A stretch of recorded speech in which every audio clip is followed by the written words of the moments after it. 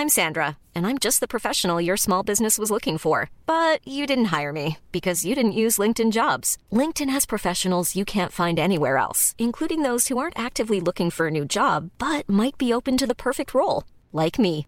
In a given month, over 70% of LinkedIn users don't visit other leading job sites. So if you're not looking on LinkedIn, you'll miss out on great candidates like Sandra. Start hiring professionals like a professional. Post your free job on linkedin.com/people today. Hi everyone and welcome to Pixels, a podcast for the discerning gamer.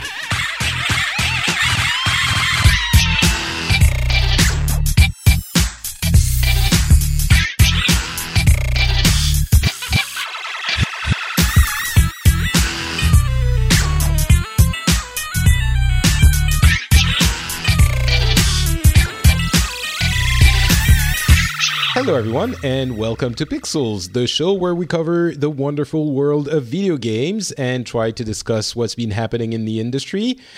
Wow, I managed to get through that one. 3 takes was all it took. My name is Patrick Beja and today I am welcoming our good friend Ed Mitchell. How is it going, sir? Man, it's going great. It's nice and sunny and warm over here, and I'm ready to talk about some video games. Nice. I'm back in Finland, so it's sunny. I wouldn't say warm. It's actually kind of nice. It's okay. So there, I have, 1.5 of the 3. I'll take that.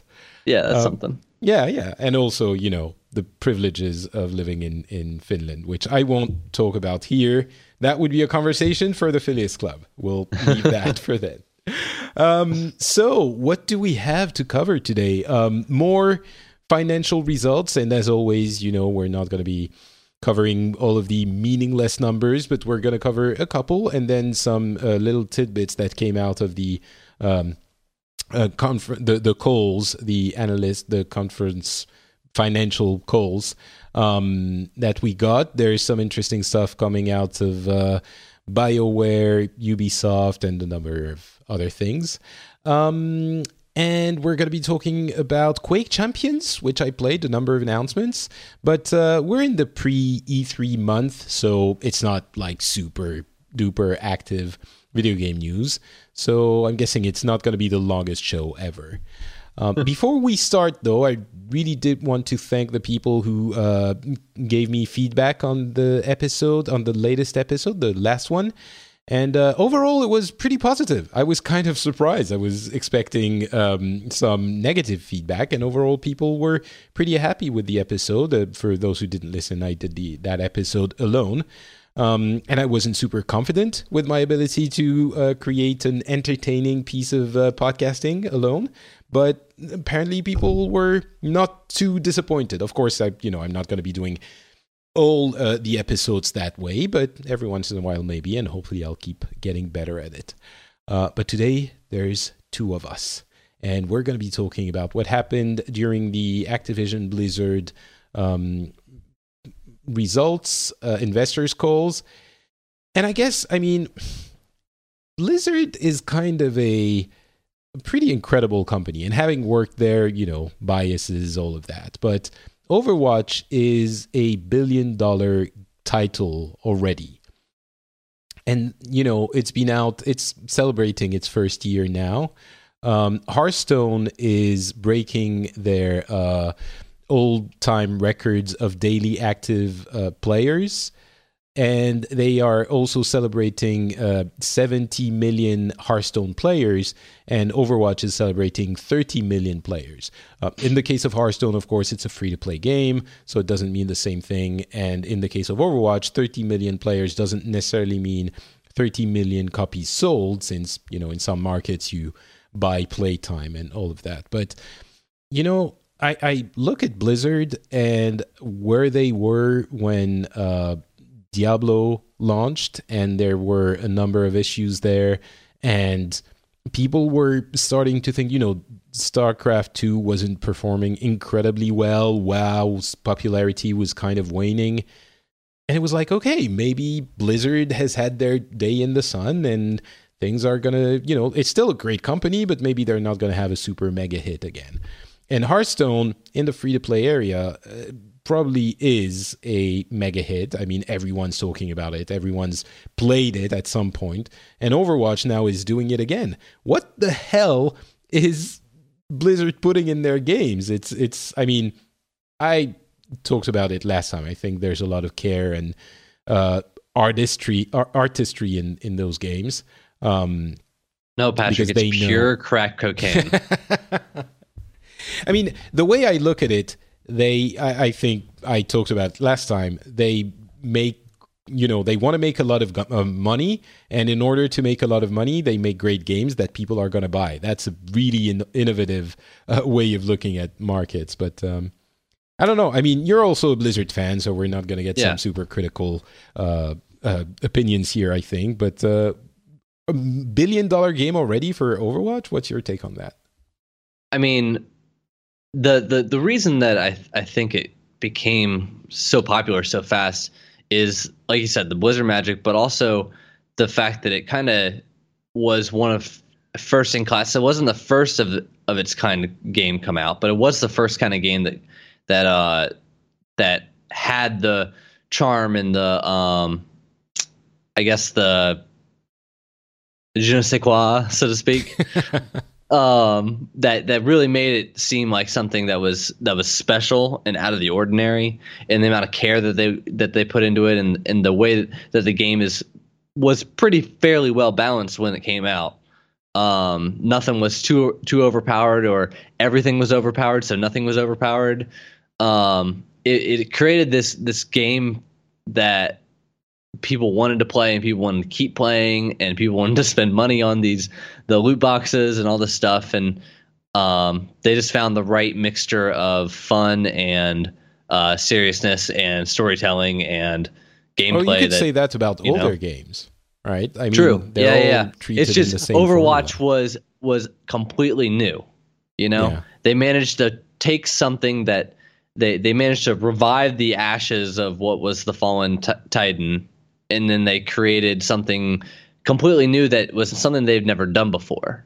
Well, and yet they hired a bunch of people from like Turtle Rock and stuff like that, like ex-Turtle Rock developers, to create this kind of game. But this is really something new that they haven't tried before. Yeah, for sure. And they succeeded really well at something they had never done before. But as you mentioned, they weren't the first, arena shooter, champion shooter, however, hero shooter, I think is the official term now. They weren't the first. They were kind of in the launch window. But yeah, for sure. I mean, I know why, and I talked about it last time, I think why they have successes where others don't. But what do you think? Like, because they weren't the first ones, and yet they're the ones that succeeded. What makes this different from what was the other, Battleborn? Battleborn, yeah, or Paladins, or we're going to talk a little bit about Quake Champions, as I said in a little bit. And I absolutely know what's different between Overwatch and Quake Champions. Between Overwatch and Battleborns or Paladin, I understand they're not the same game, and obviously there are differences. But what is the key difference that makes it different? I'm not, that makes one super successful and the others not so. So for me, I feel like there's a lot more soul behind Overwatch, and I think what that really is the developers are given a chance to do not only what they want, but Blizzard as like a corporate entity is kind of hands off from or it feels this way from the outside looking in, that they're kind of hands off from their developers. There's just not a lot of top down direction going on. It's kind of when you're in the team, it kind of seems very collaborative, and they're able to work together. And so that I think those kind of products come out with a lot more soul and heart versus like Battleborn, which felt kind of lifeless. The characters didn't seem to jive very well, at least from my perspective. Yeah, but Gearbox is a developer that has, although who is it? Randy Pitchford? Yeah, Randy Pitchford. Thank you. Wow, I can't speak today. Pitchford. I've heard things that he was. I've heard people complaining that he was way too hands-on and he was changing things last minute. But it's not like Gearbox is not a developer that seems to enjoy the same kind of freedom. Maybe they don't have the same amount of financial freedom. But it's not. I wouldn't expect a publisher like a developer like Gearbox to be the corporate product people, right? But that's what you're saying. It felt marketing-y, ticking boxes. Right. I mean, if you went to like a PAX or something like that, and you saw like the gigantic Battleborn booth, you would not disagree that it was like marketing machine kind of feeling. I feel like Overwatch, of course, had like the TV spots and stuff like that, but it really felt like they were spending their money where they needed to, which was on the game and not so much on the marketing. Gearbox is an interesting comparison because they have definitely grown a little bit more since Borderlands. Borderlands was probably the first game that really did something for them. We talked about Paladins, which is probably a third one that is comparable and in the same trend. And Hi-Rez, I don't think it's fair to compare them because Hi-Rez Studios, even though they did have Smite, is not as it's not a big studio. I don't think. But Gearbox is money and budget wise, yeah. I mean, they're definitely not a big compared to Blizzard, even Gearbox, but still, it's like a full. Yeah, I see what you mean. Right. But you were saying Gearbox is a full studio, but still, it's not the same kind of. And don't get me wrong, I love the Borderlands games. So do I. But there's something about, I think part of it might be that with Battleborn they were like going. It's hard to describe, but more like humor based, Versus, even more than Borderlands, I guess. Yeah. I mean, you had the big giant hulking guy with the really really tiny head as like their front man character. And Overwatch, they don't take themselves too seriously, but at least it's a little bit more serious, and the humor that's there is more of like kind of crack a joke humor than it is the entire basis of the entire game and the world is based around a joke, Yeah. No, I completely understand. It's like in Paladins, there was this cute little penguin that was a murderous a-hole, right? And that feels formulaic. And I think that one of the things Blizzard does really well is they give something for everyone. In most of their games, there is the humor, there's the heroism, there's the quirkiness, there's I'm not even talking about inclusiveness here, which I don't think was a major reason for the success of the game, even though it's a great thing to have. But in all of their games, there are all of those elements. Maybe Diablo is a little bit less on the humor side, but still you can find some funny things. And it's like the equivalent of the popcorn movie, a really good quality popcorn blockbuster. I was going to say the same thing. It kind of reminds me, it's very Marvel, like the Marvel movies. They're fun movies that everyone can kind of enjoy, even if you don't get like everything. But like in Overwatch, you can walk down the street in one of the maps and see like a reference to WoW.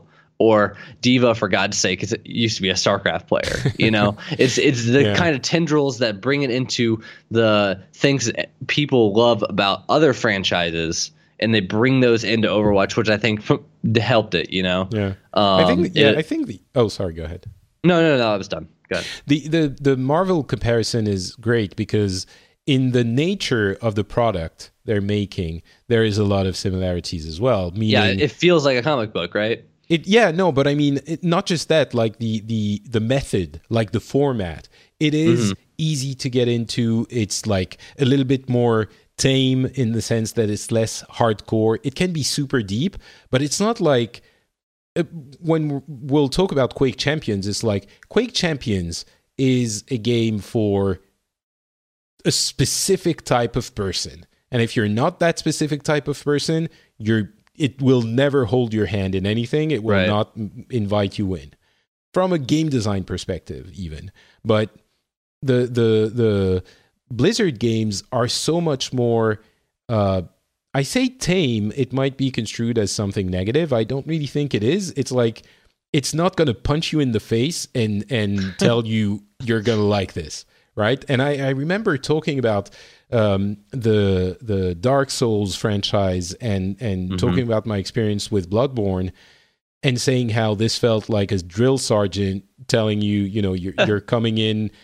The analogy I gave was like, you're going to the forest and you're like, oh, I'm going to have a walk in the forest. And the drill sergeant is telling you like, now you're going to go fight a bear. And you're like, wait, what? I'm going to what? And so the analogy went on, and I think it was pretty good. Go listen back to it if you want. But Blizzard is the opposite of that. It's like, oh, come in and, have a drink, and it's going to be fun. And it welcomes you so much. I think some players are like, even in some elements of game design, it can't go as risky. Or actually, that's not true. There are some interesting choices being made in Blizzard games as well, but I don't know exactly how to define it. It's not like a core game or a hardcore game like images of Darkest Dungeon come to mind, or some indie titles which do one thing really super well and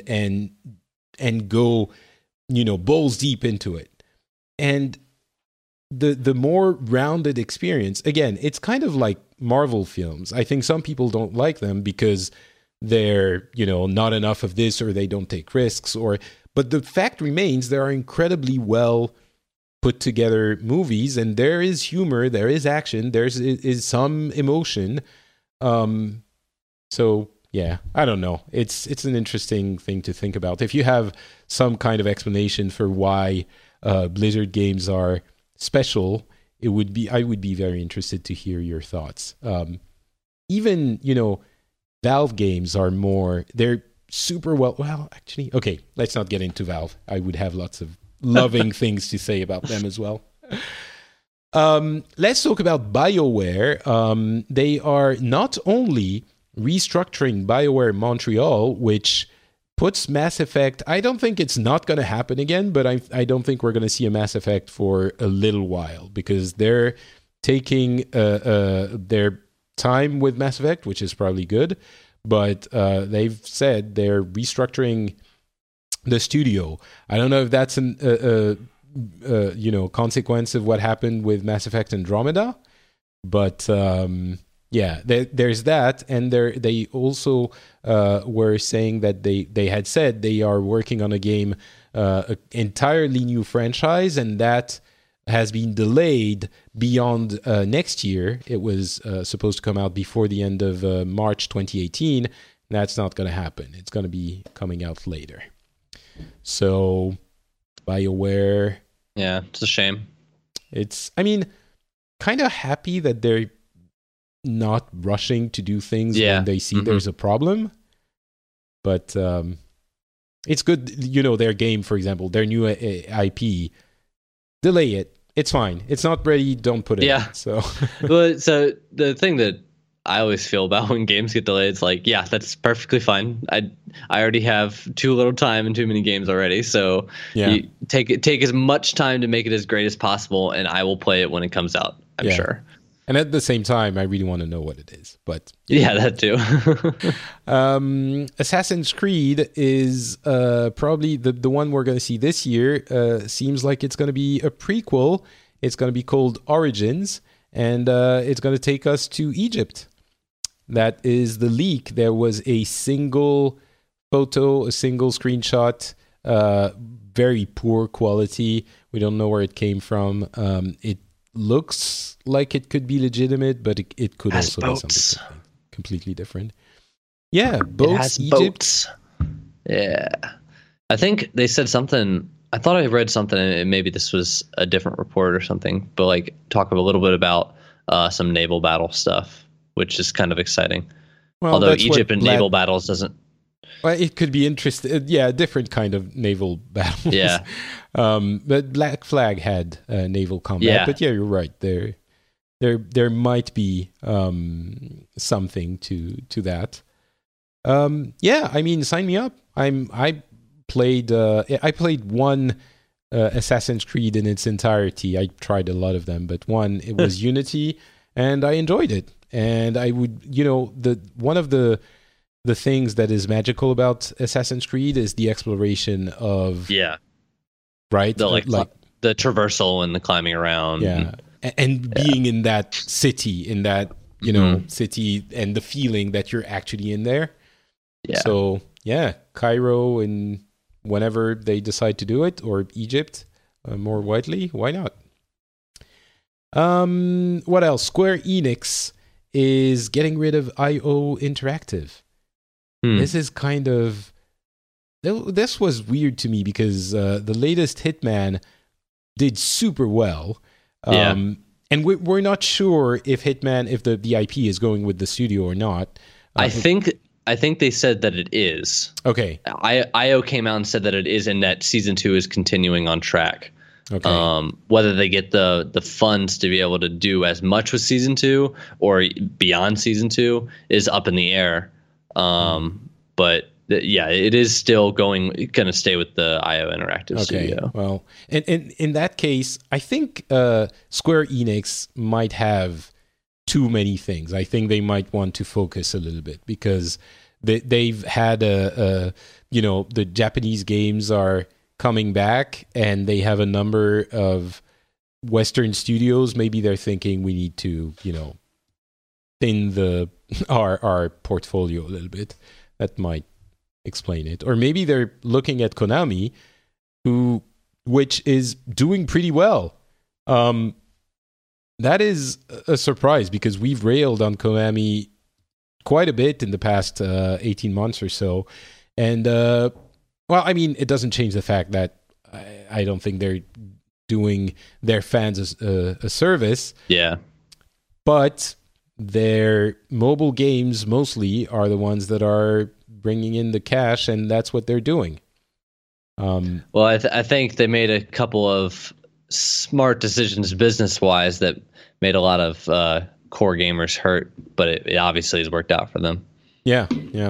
But I mean, they're making more money than Square Enix. That is, making fun of Konami was probably misguided. I mean, we didn't make fun of them, but it was like, oh, you're leaving the world of video games. They weren't really. They have Yu-Gi-Oh! And their baseball thing and their, PS. It's POS. Oh, how's it called? The football thing. I can't remember how it's Winning 11 in Japan, and Pro Evolution Soccer. There you go.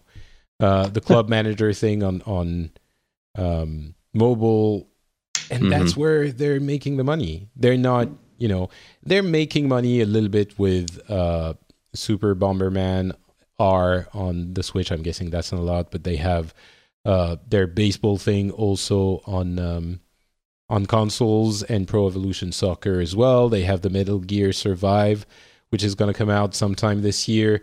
So they're still doing some things, but yeah, they went where the money was, which is mobile, especially in Japan. Yep. So, yeah, I'm still not happy about it. Right. So that's numbers-wise what we learned. A few announcements now. Prey is getting pretty good reviews. I wasn't sure what to think about that game, but I went and tried it a little bit. I think I played less than an hour. So this is, it's not like I can talk about the game with any sort of confidence, but it was kind of a mindfuck, if I can if I can say that word. Maybe I shouldn't. And it's really interesting story-wise, but mechanics-wise, it didn't grab me. It felt a little bit janky. But so have you? I mean, you've only been 30 minutes in, so you haven't really gotten into the core of the alien versus human skills and stuff like that. No.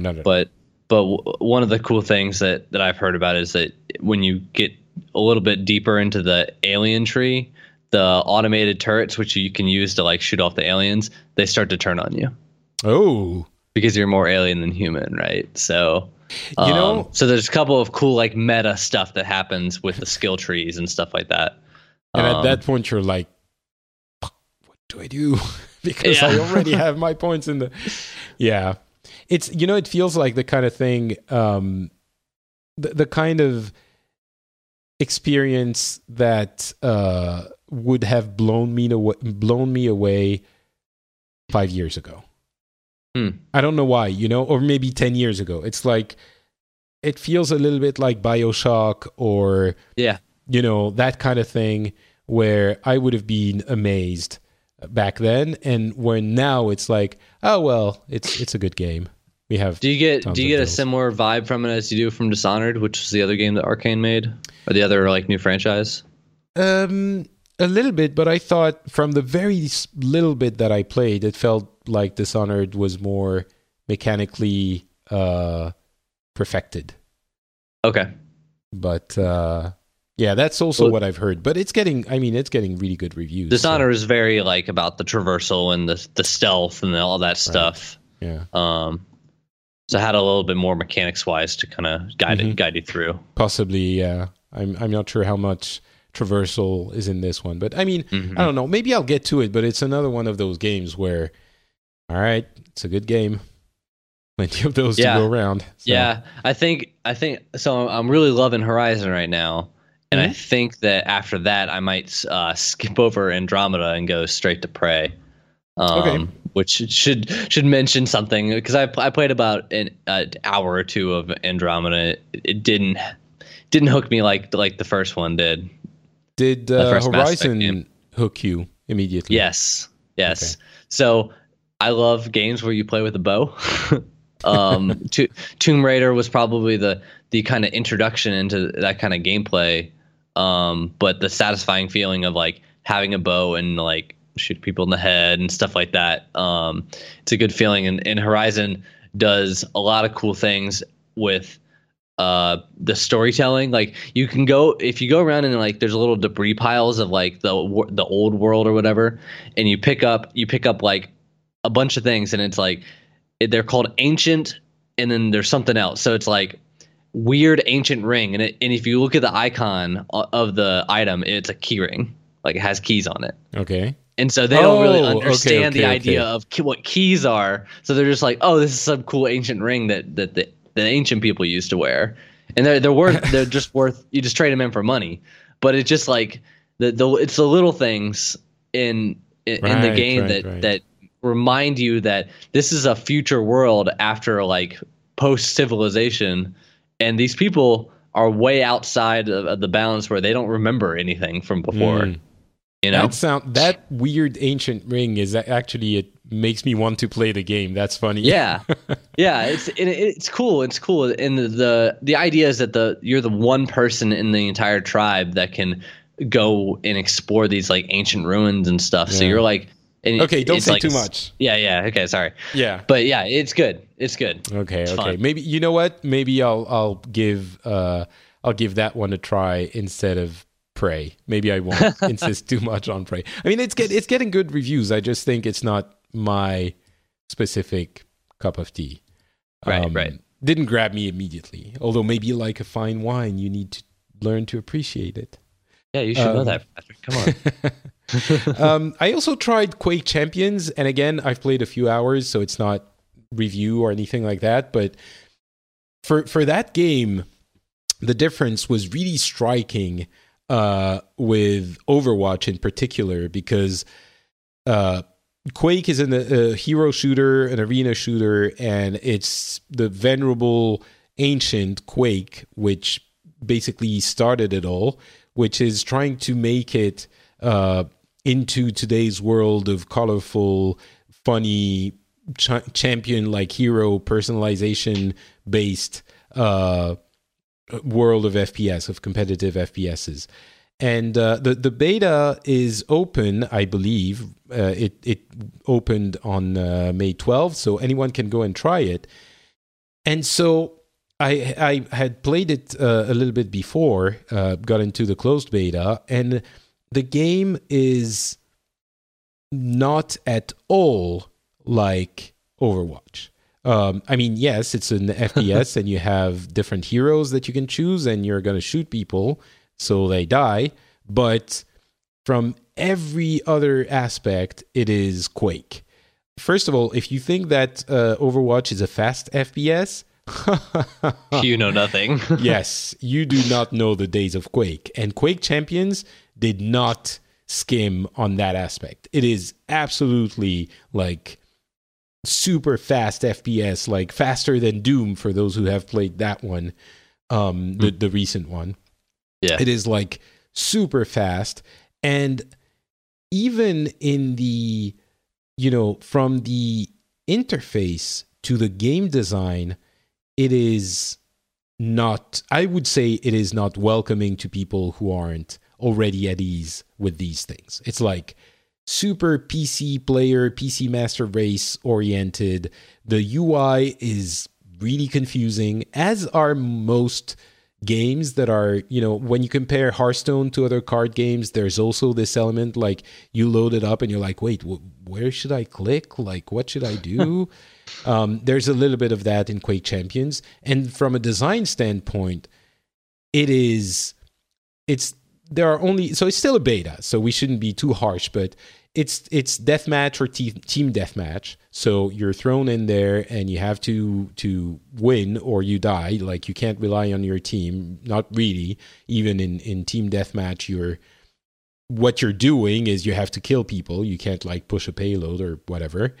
And even in the other modes, because there is another one that opened, it's super confusing. Like, you have to protect an area and there's a relic and it doesn't tell you what is where, and I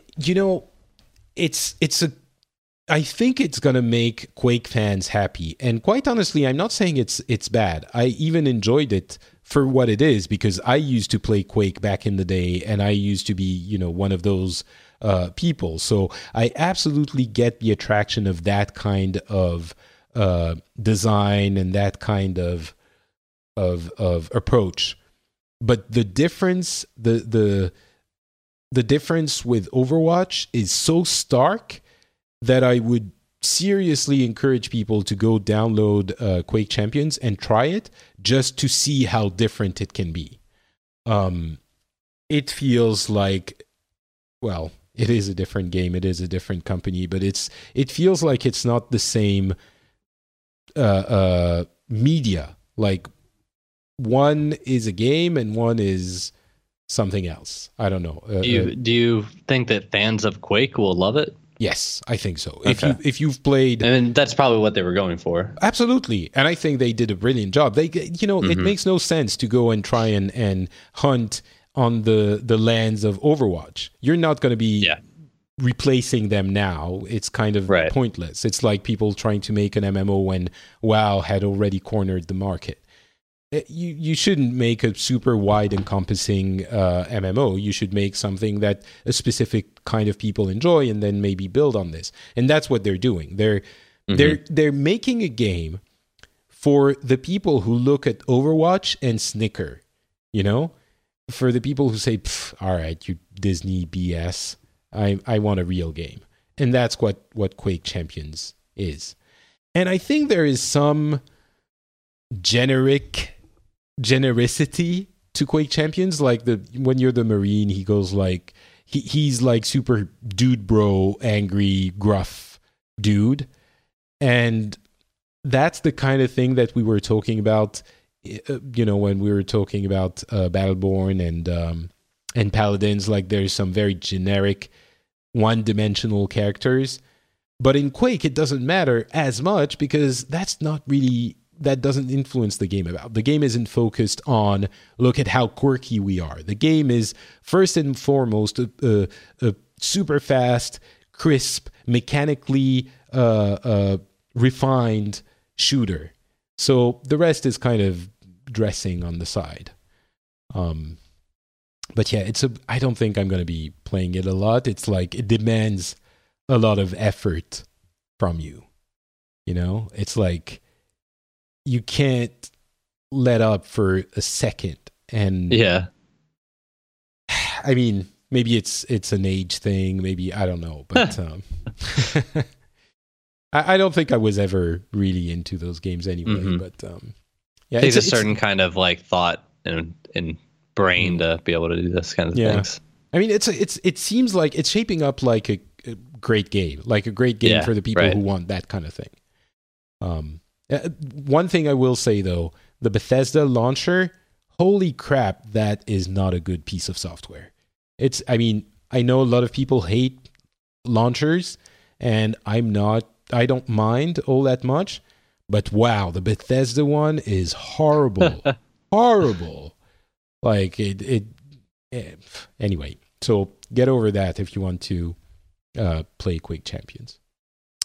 Darksiders 3 was announced. Ooh. A lot of people excited about this. Are you one of them? Yeah. So I played Darksiders 1 back when it first came out because everyone was like, "Oh, it's a Zelda clone." Right. But so it's like not as good as Zelda, but it's still Zelda. And I was like, "Well, I love Zelda, so I'm gonna play it," and I loved it. It's Zelda with like combat, like actual combat, which is awesome. What are the aspects? Everyone says that. I've played just a little bit of the first one, and I think a little bit of the second one. Everyone says it is very Zelda-like. Is it because like the way the exploration of the world works? It's you need that item and the thing. Yeah, exactly. Very, very much like that. You go into the dungeon. The dungeon is puzzle, lots of puzzle, like heavy puzzles, and then you get an item that helps you unlock like the rest of the dungeon and then beat the boss. And that the very Zelda formula of dungeon, item, boss. And then all of a sudden that opens up another area of the world. It very Metroidvania kind of feeling. Darksiders 2 was a little bit less that. They kind of re-envisioned the game into kind of Diablo style. So you had loot that dropped, and it was more story based and a lot less like item, like gated by items. Had a little bit of that. So I'm excited to see what they do with Darksiders 3. And the story's really interesting. It's very Diablo-like, where they have a bunch of references to angels and demons and from the Bible and stuff like that. And you're playing as the female horseman in this kind of world, so it'll be cool. She's kind of a magician kind of style as far as combat's concerned, so it'll be cool to see kind of how she's different from Death and War. I've heard some people say that the combat felt a little bit Dark Souls-y. In the new one? Yeah.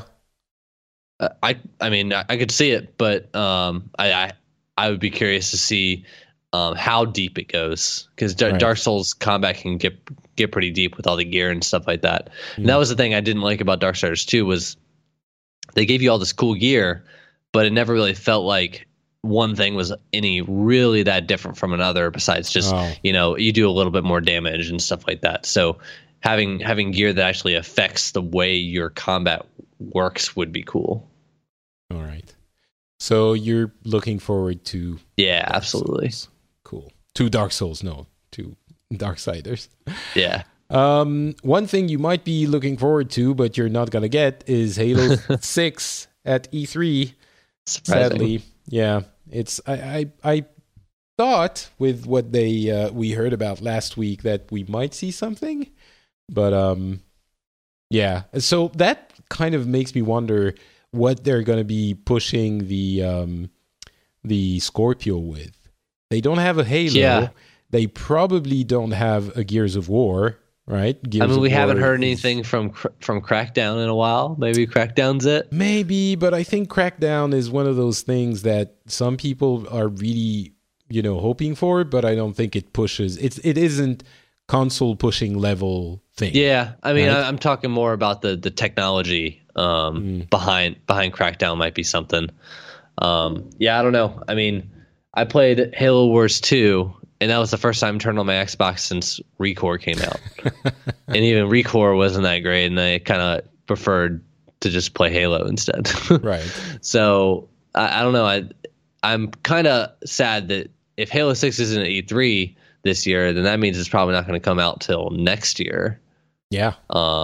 And that's a little disappointing just because of the way that Halo 5 kind of ended. in a mush, Yeah, well, so the Microsoft conference just got actually, I think, more interesting. Yeah, by the virtue of absence of a Halo 6. So I wouldn't be surprised if they show off RDR2 at the Microsoft conference, just because and if Microsoft nails that kind of exclusive or whatever, not as far as the game coming out, but for the conference, it would be interesting, and they could use that to show off the Scorpio for sure. But didn't RDR, like the trailer, wasn't it on PlayStation, like PlayStation branding? Maybe. I'm gonna check. I don't remember, because I thought Sony had kind of associated themselves with it. No, it's not. It's just Rockstar. Yeah, okay. So it wasn't at any conference last year. Which surprised of everyone. Course. Yeah, and I think it was going to be at the PlayStation conference, but then they had the shooting happened. The shooting happened, and they didn't want to show that stuff off. That's because I think heard, it was in like a nightclub, right? And so they probably were going to show that the guy from our I don't remember his name, like going into a bar. Right. That kind of makes me think of the West, Mr. So Marston. Right. Yeah, John Marston. They didn't want to do that. So I don't think they have any like exclusivity for real. And but so just a marketing deal of some sort, like Sony does with a number of other developers. I mean, Destiny has that. Maybe Microsoft could. I mean, that would be good. As you said, I really don't see them having an exclusivity on Red Dead Redemption 2. That is just not going to happen, because Rockstar, there's no way they could pay enough to make up for the money Rockstar would lose by not being present on one of the consoles. So that's why. And so they have said that there is an exclusive like DLC or something like more exclusive for the PlayStation version of the game. Oh, okay. So there was something. So there was something. Okay. I'd thought about that too, yeah. Okay, right. So, in that case, this is usually a, content marketing deal, which means they will not be featured exclusively at Microsoft's conference. Yeah, so that was my only guess. So now I have nothing. So, right. So now it's like, all right. Well, I guess we'll see. It will be, as I said, interesting. A month from now. It's a month from now, is E3. It's coming. Yeah. Have you played PlayerUnknown's Battlegrounds? No, but I've seen a bunch of videos from it because it seems to be being really popular lately. It is, like, everyone is talking about it. For those who don't know, it's kind of a DayZ kind of game, survival, like Ark, Survival Evolved, all of those types of things, developed by a well-known modder called PlayerUnknown. And so he was modding different games, and he ended up making his own called PlayerUnknown's Battlegrounds. And it's already sold 2 million units. It's pre-access, early access. And the idea of the game is that you play with 100 other players who parachute down on an island, and then you have to survive and kill everyone else, and you have to be the last one. And it's incredibly slow and methodical, and of course, you get shot once, you die. So it's you really have to be careful in the way you play the game. And if you die, you can just jump into another game. So it's not that, you don't invest like you did in those other games, like hours and days of your life, and then you have to start from the beginning if someone steals all your stuff or whatever. But I don't think that's my kind of game. But what did you think? So you saw a bunch of videos. Yeah, I think the idea sounds really interesting. I might try it for like a game or two, but I'm not big into the DayZ kind of games or anything like that. So I don't know how much it'll really appeal to me. But the idea of it, how it's like one person to survive, seems kind of cool. It is, the idea is really cool, and it sort of does its trick on me as well. But what I once I'm actually confronted with the thing, you know, as we've said a few times, I kind of enjoy the popcorn games more than the more hardcore stuff I found. And in this case, the idea is cool.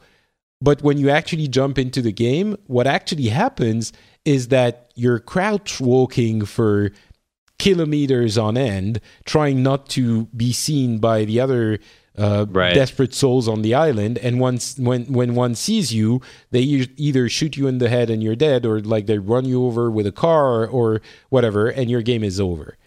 And again, I understand that some people love that kind of thing, but I don't think it's for me.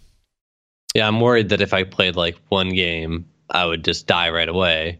Yeah. I mean, if I played 2 games, I would die after like 5 minutes, and then I'd just be like, nah, this isn't for me. But, you know, even if you don't die, you're really trying to survive for the majority of the game. And I don't think it's like surviving as in, you know, The Last of Us, where you're in these beautiful environment with a little bit of traversal, or you're just going from shack to shack trying to find a bullet for your gun that you don't have bullets for. So anyway, it's coming to consoles, so everyone will have an opportunity to try it. And it is incredibly popular. It's 2 million already. It came out a few weeks ago only, in early access, as I said. So there are a lot of people who enjoy that game. So if that's something you think you might like, go check it out, because it's definitely popular.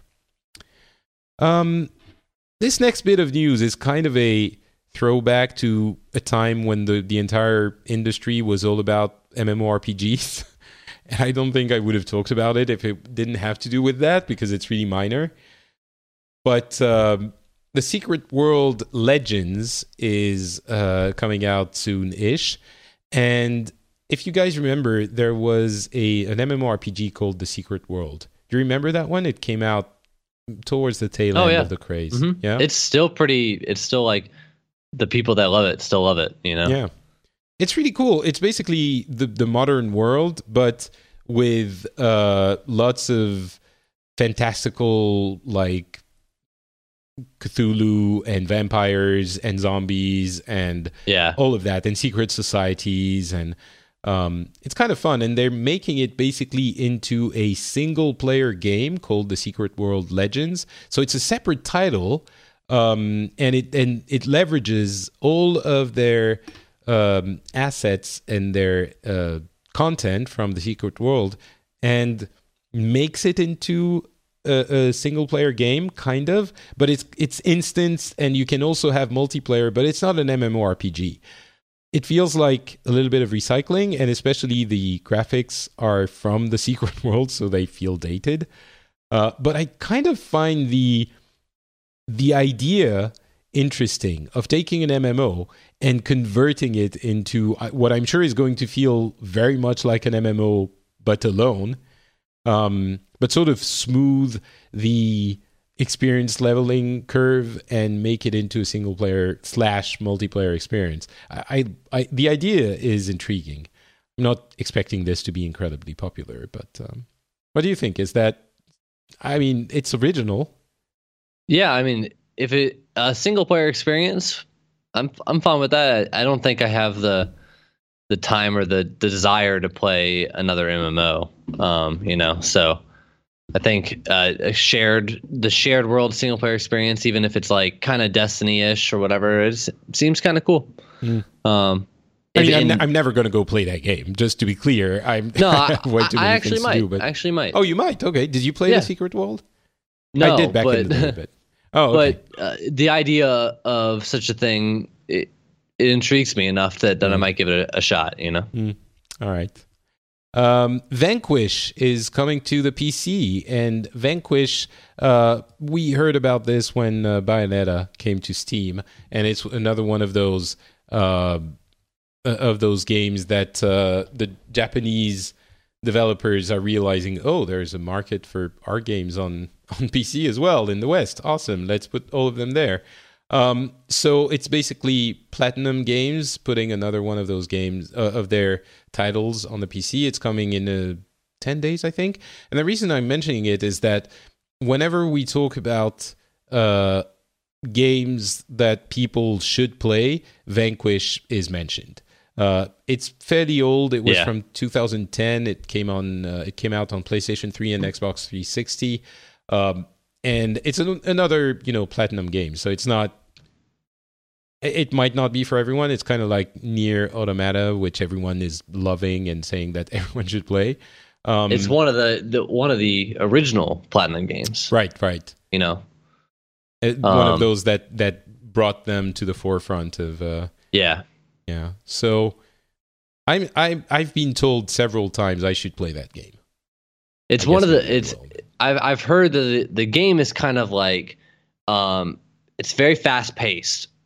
So you have to do a lot of, you have to you play through the first set of missions, or you finish the game basically, and you're like, wow, that was really fast. But the idea is that you go back and play it, and you try to get better. But also, I think there's also like a kind of new game plus kind of style. But that's what Nier Automata does. Yeah, very much like Nier Automata as far as the style of the game. Right. Maybe Nier pushes the different experiences when you replay 2, 3, 4 times. Right. Yeah. Well, so there you go. You might want to try that out. And we've just heard today that there's, well, I don't know. It's the Wall Street Journal reporting that Zelda is coming to smartphones, which I don't know if I'm happy about. I mean, depends what it is. Exactly. I kind of fell off Fire Emblem Heroes really hard.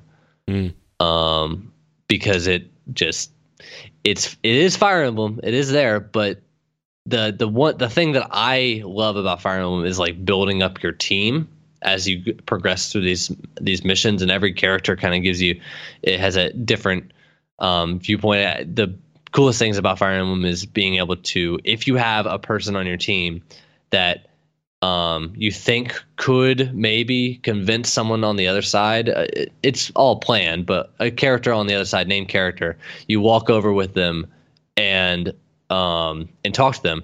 The best example of this is in one of the games. There's a swordman that's on the enemy team, and he's kind of like, they start the mission. He's like, I'm not a big fan of this group or whatever. I'm just a mercenary. And you go talk to them with one of your healers, a female healer. And the healer is like you need that character, and you're throwing her into enemy lines in order to talk to this person. So those kind of things, with the way that Fire Emblem Heroes worked, is everything, you just kind of like got random heroes or a couple random heroes and stuff like that. And that works really well if you want people to keep buying your microtransactions, but it doesn't really do anything for those of us that are higher class and don't subscribe to microtransactions in that way, Right. So, it depends on what it is. If it's good, it could be good, I kind of hope also that it doesn't have to be always online like the Super Mario Run game did, because that was kind of a bummer for that game, for me at least. Yeah, I agree. I completely agree. I mean, it's going to depend. You're right. If it's a Zelda game, then maybe. If it's, Link's Match 3 and, that whatever. It really... Did you ever play Oceanhorn? No, but everyone says it's Zelda for iOS. It's Zelda on iOS, yeah.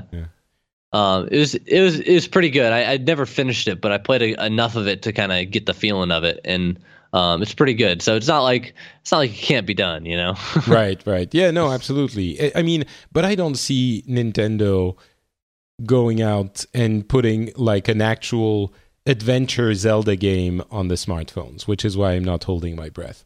I think it's going to be a Zelda. You have to say it though. Do you have to say it out loud? All right, another thing I can say out loud is people have no idea what the Switch is. And so this is a Nielsen study, which, whatever, it's not necessarily 100% reliable, but only 7% of their people who are the people participating in the study, it's non-gamers aged 13 years old or older. Only 7% knew what the Switch was.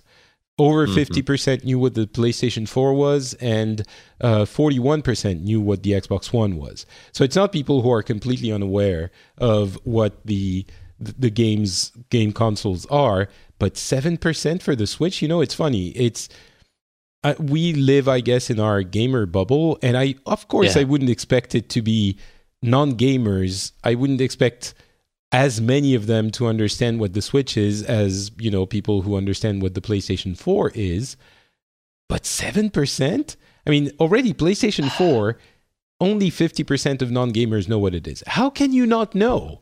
It's like, do you know what, I don't know, what a movie is? Do you know what an iPhone, of course, everyone's going to know, but it seems like more than 50% of the non-gamer population should know what a PlayStation 4 is. Maybe if they had asked what a PlayStation is, the answer would have been much higher.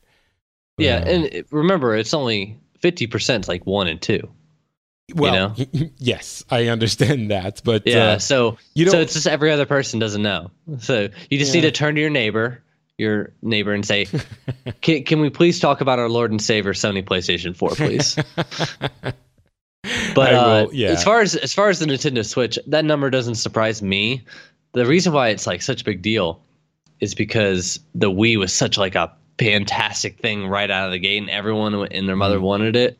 The reason why I'm not surprised by the number is it's only been out for 2 months versus the PlayStation 4 and Xbox, which have been out for like 2.5 years, 3.5 years, somewhere like that. 3.5, yeah.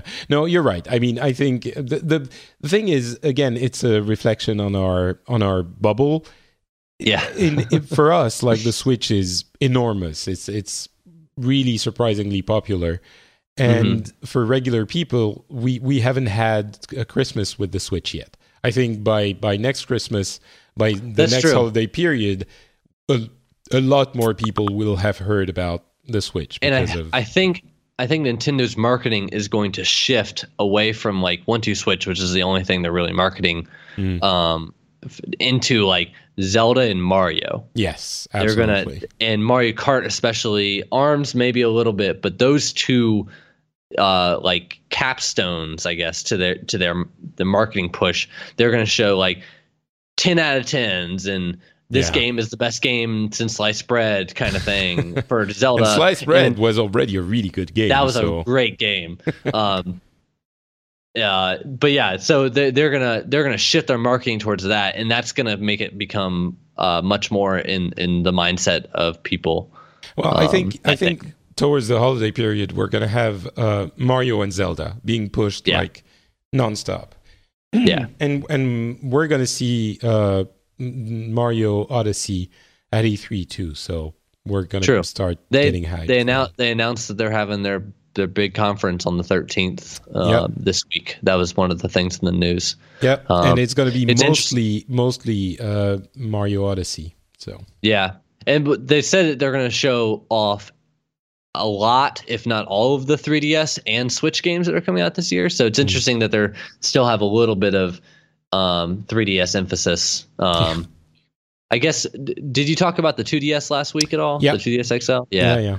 That's an interesting one too.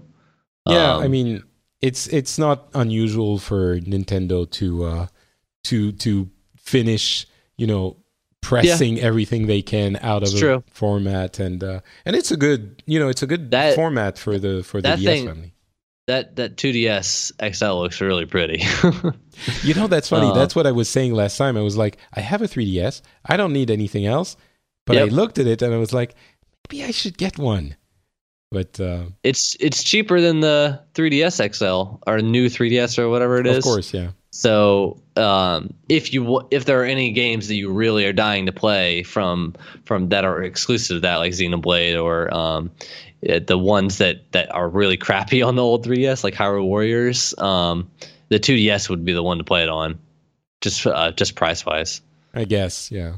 I mean, I still have a hard time recommending it to someone who's an actual gamer, but because there are so many, If the you don't have a future is 3DS, the Switch, right? So yeah, but if you don't have the 3DS, if you don't have a 3DS, you never play a 3DS, and you're like still wanting to, then the 2DS I think is the best option. oh, of course, Because yeah, there's no question. There's the backlog of games that you can play in the 3DS is incredible. Yeah. So, all right. Well, I guess that is going to be it for us. Bunch of stuff we discussed. I don't know how much news there's going to be for the next show. We'll see if we do one or if we just wait for E3 to wash over us. We'll see what happens. But until then, where can people find you, Ed? Yeah, you can follow me on Twitter at @Adedesis, and that will be in the show notes. I stream live usually Monday nights around 7 o'clock Eastern time. This week I'm finishing up the very tail end of Valkyria Chronicles. I've been playing Valkyria Chronicles on the stream for a good 2 months or so. So I'm finishing that up, and then I'll start whatever else kind of floats my boat coming up here. Vanquish. So maybe Vanquish. Vanquish would be a good choice. There you go. So yeah, that's All right. that's how you find me. Cool. Thank you, Ed. And for me, it's Not Patrick on Twitter and on Facebook. You can find the show at FrenchSpin.com, and you can also find the Phileas Club there, a show where we talk about world news with people from different countries, different places, different cultures, who might think differently on things. The latest one we did was about the French election with different people from France. So if you think you want to find out more about this incredibly important election, because it's basically defining Europe and thus the world, you can go check that out. It's available at FrenchSpin.com, and it's called The Phileas Club. That is going to be it for us. We will talk to you again in probably a couple of weeks, and if not, at E3. Talk to you then. Bye.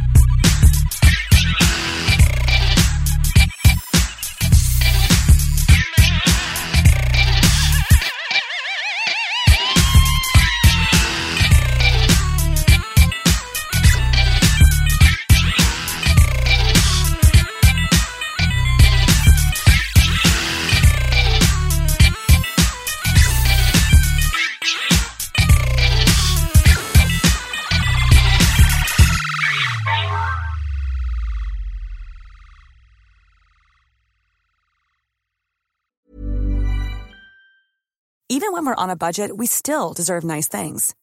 Quince is a place to scoop up stunning high-end goods for 50 to 80% less than similar brands. They have buttery soft cashmere sweaters starting at $50, luxurious Italian leather bags, and so much more. Plus, Quince only works with factories that use safe, ethical, and responsible manufacturing.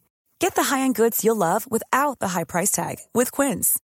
Go to quince.com/style for free shipping and 365-day returns.